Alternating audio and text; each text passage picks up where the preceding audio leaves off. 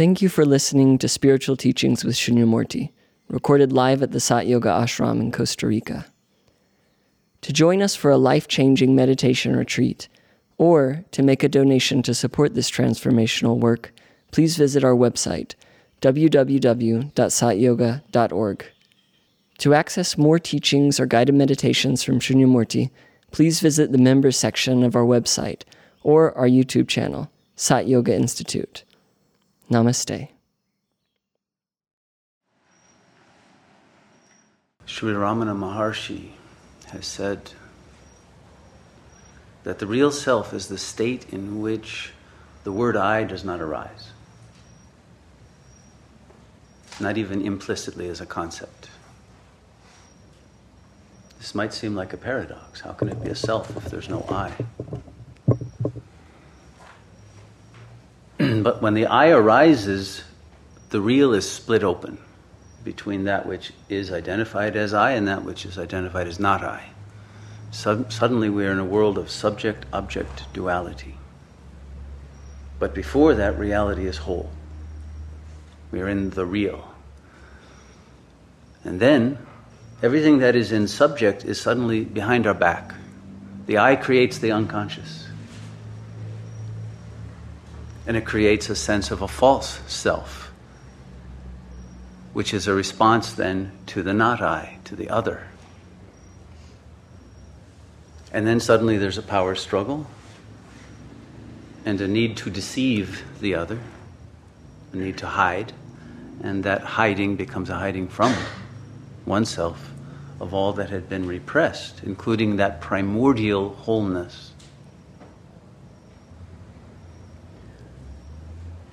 And yet all of that is illusion, but it's an illusion sustained by the production of language in the mind. And so meditation is simply the refusal to allow that production of words in the mind to continue. When we stop that flow of words, we return to the original state of wholeness that is prior to language and beyond language. That language, which is a great instrument, it has its purposes, it's useful to analyze reality, once reality in the form of egos have come into being, and to create sciences, to study the various elements of the natural world. But the truth is there are no real elements. Even what we think of as material is simply a grid of concepts that have been laid over the real. And any grid of concepts, any system of thought is going to be inadequate and inconsistent, and it will lack the wholeness. And so the sciences have come to the limitations of their own potential because the very observer, the I, observing the other, interferes with the observations. And it turns out that the observations based on what we can call Aristotelian logic, which is the logic of identity, the I versus the not I, itself does not correspond to the real. And since quantum physics began and they discovered that a single electron can go through two slits simultaneously, they have had to throw out that logic, at least at the level of the most elementary particles. And now they've discovered more and more that that same truth is available, is actually here at all levels, but we conveniently tune it out thanks to the sensor that lies behind the conscious I. So the real cannot actually be graphed by science or logic or any system of thought. So every system of thought comes to a point where it no longer serves us. It becomes obsolescent and self-defeating. That's called karma. And once we have reached that point, we eventually will recognize that it is our thought itself. It's not the world that we project through our thought, but the thought itself that has some glitch, some incorrect understanding of the real. And the only way to repair that and create a system upgrade that will then be able to more accurately and more felicitously understand reality will require a letting go of all of the frames of reference created by language, by our conceptualization of what is real, which turns out to not be real. So we discover that there's such a thing as Maya, illusion, and that all along we've been living in illusion. What the yogis have discovered is that there, and this has now been confirmed by modern mathematical logic and science, is that no system of understanding can grasp reality. The only way to grasp the real is to realize that you are the real. And the effort to grasp it has actually been pushing it away and creating a false sense of a separate I that wants to grasp something alien to itself, when in fact that which it is trying to grasp is a projection of its own essence. And that the I that wants to grasp it, that has that desire, does not emerge from the limited local self, but is actually an artifact of a non-local phenomenon, a cosmic mind, the cosmic mind, in fact, operating through a limited instrument. When we accept that reality, that the limited mind is only an instrument of a larger mind, and that larger mind does not use human language in order to express itself, then we can surrender the limited to the unlimited. And that will bring about an unrestricted act of understanding, a capacity that will now reunite that alienated subject-object duality in a recognition of being. And that is salvation. That is the redemption of the false self lost in a world of matter, of time, of space, of meaninglessness, ultimately, since no meaning can grasp reality, ultimately, and bring you back to fullness rather than an empty entity, the fullness of our true being, the bliss, the love, everything that we have been seeking and have felt had been lost, or that we have squandered, and our tanks are now running on empty. All of those feelings come only from identifying with a false entity that never existed at all except as an imaginary illusion.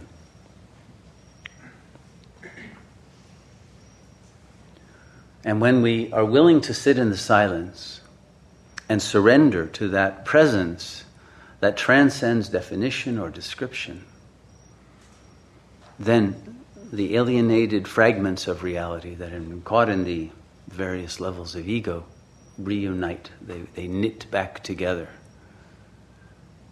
And there is an experience of wholeness and a flow of energy, enormous, unlimited energy. And no longer a fearful entity who is actually trying to ward off the very entity, that energy that would save it from itself. There will no longer be a terror of the infinite, or a fear of love, or a fear of not being in control. All of those enemies within that keep one from the happiness one seeks will fall away naturally. So the act of meditation is very simple. It is simply returning to the essential awareness that we are prior to thought. That's simple. And then you'll discover that that awareness is not an emptiness in the normal sense of being empty of energy or life or of being, but in fact it is fullness.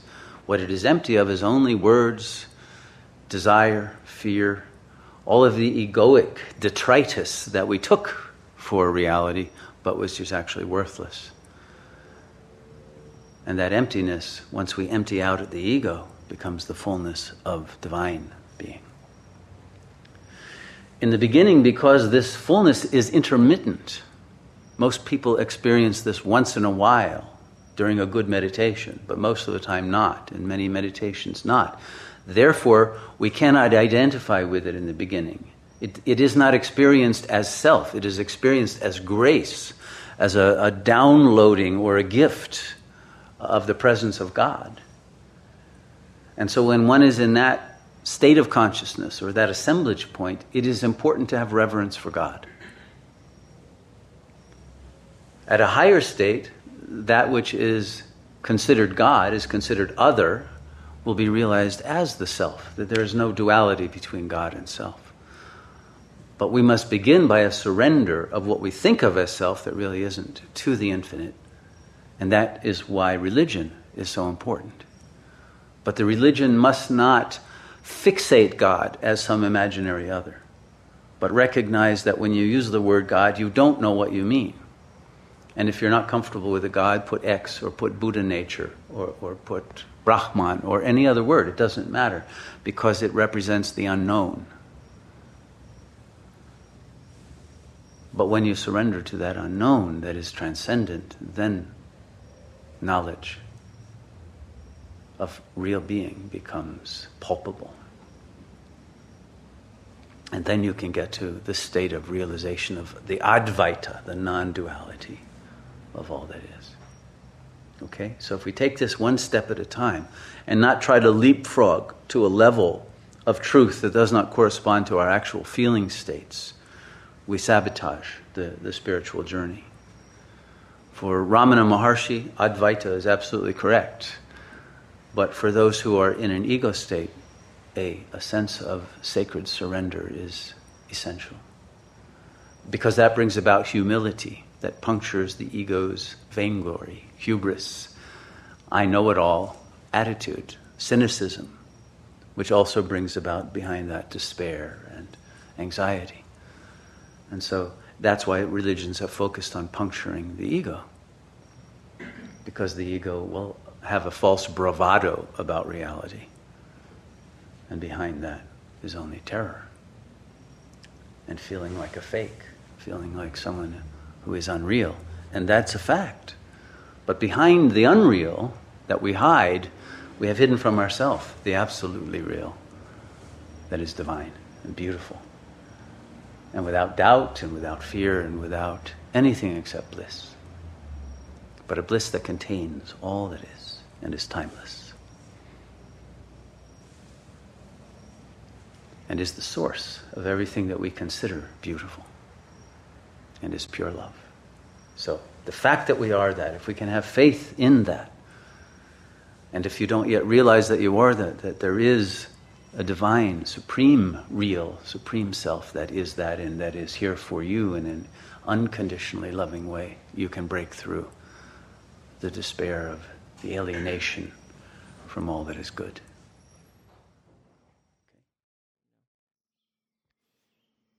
Thank you for listening to the Spiritual Teachings with Shunyamurti podcast. For more information on programs and retreats, click on the calendar section of our website, www.satyoga.org.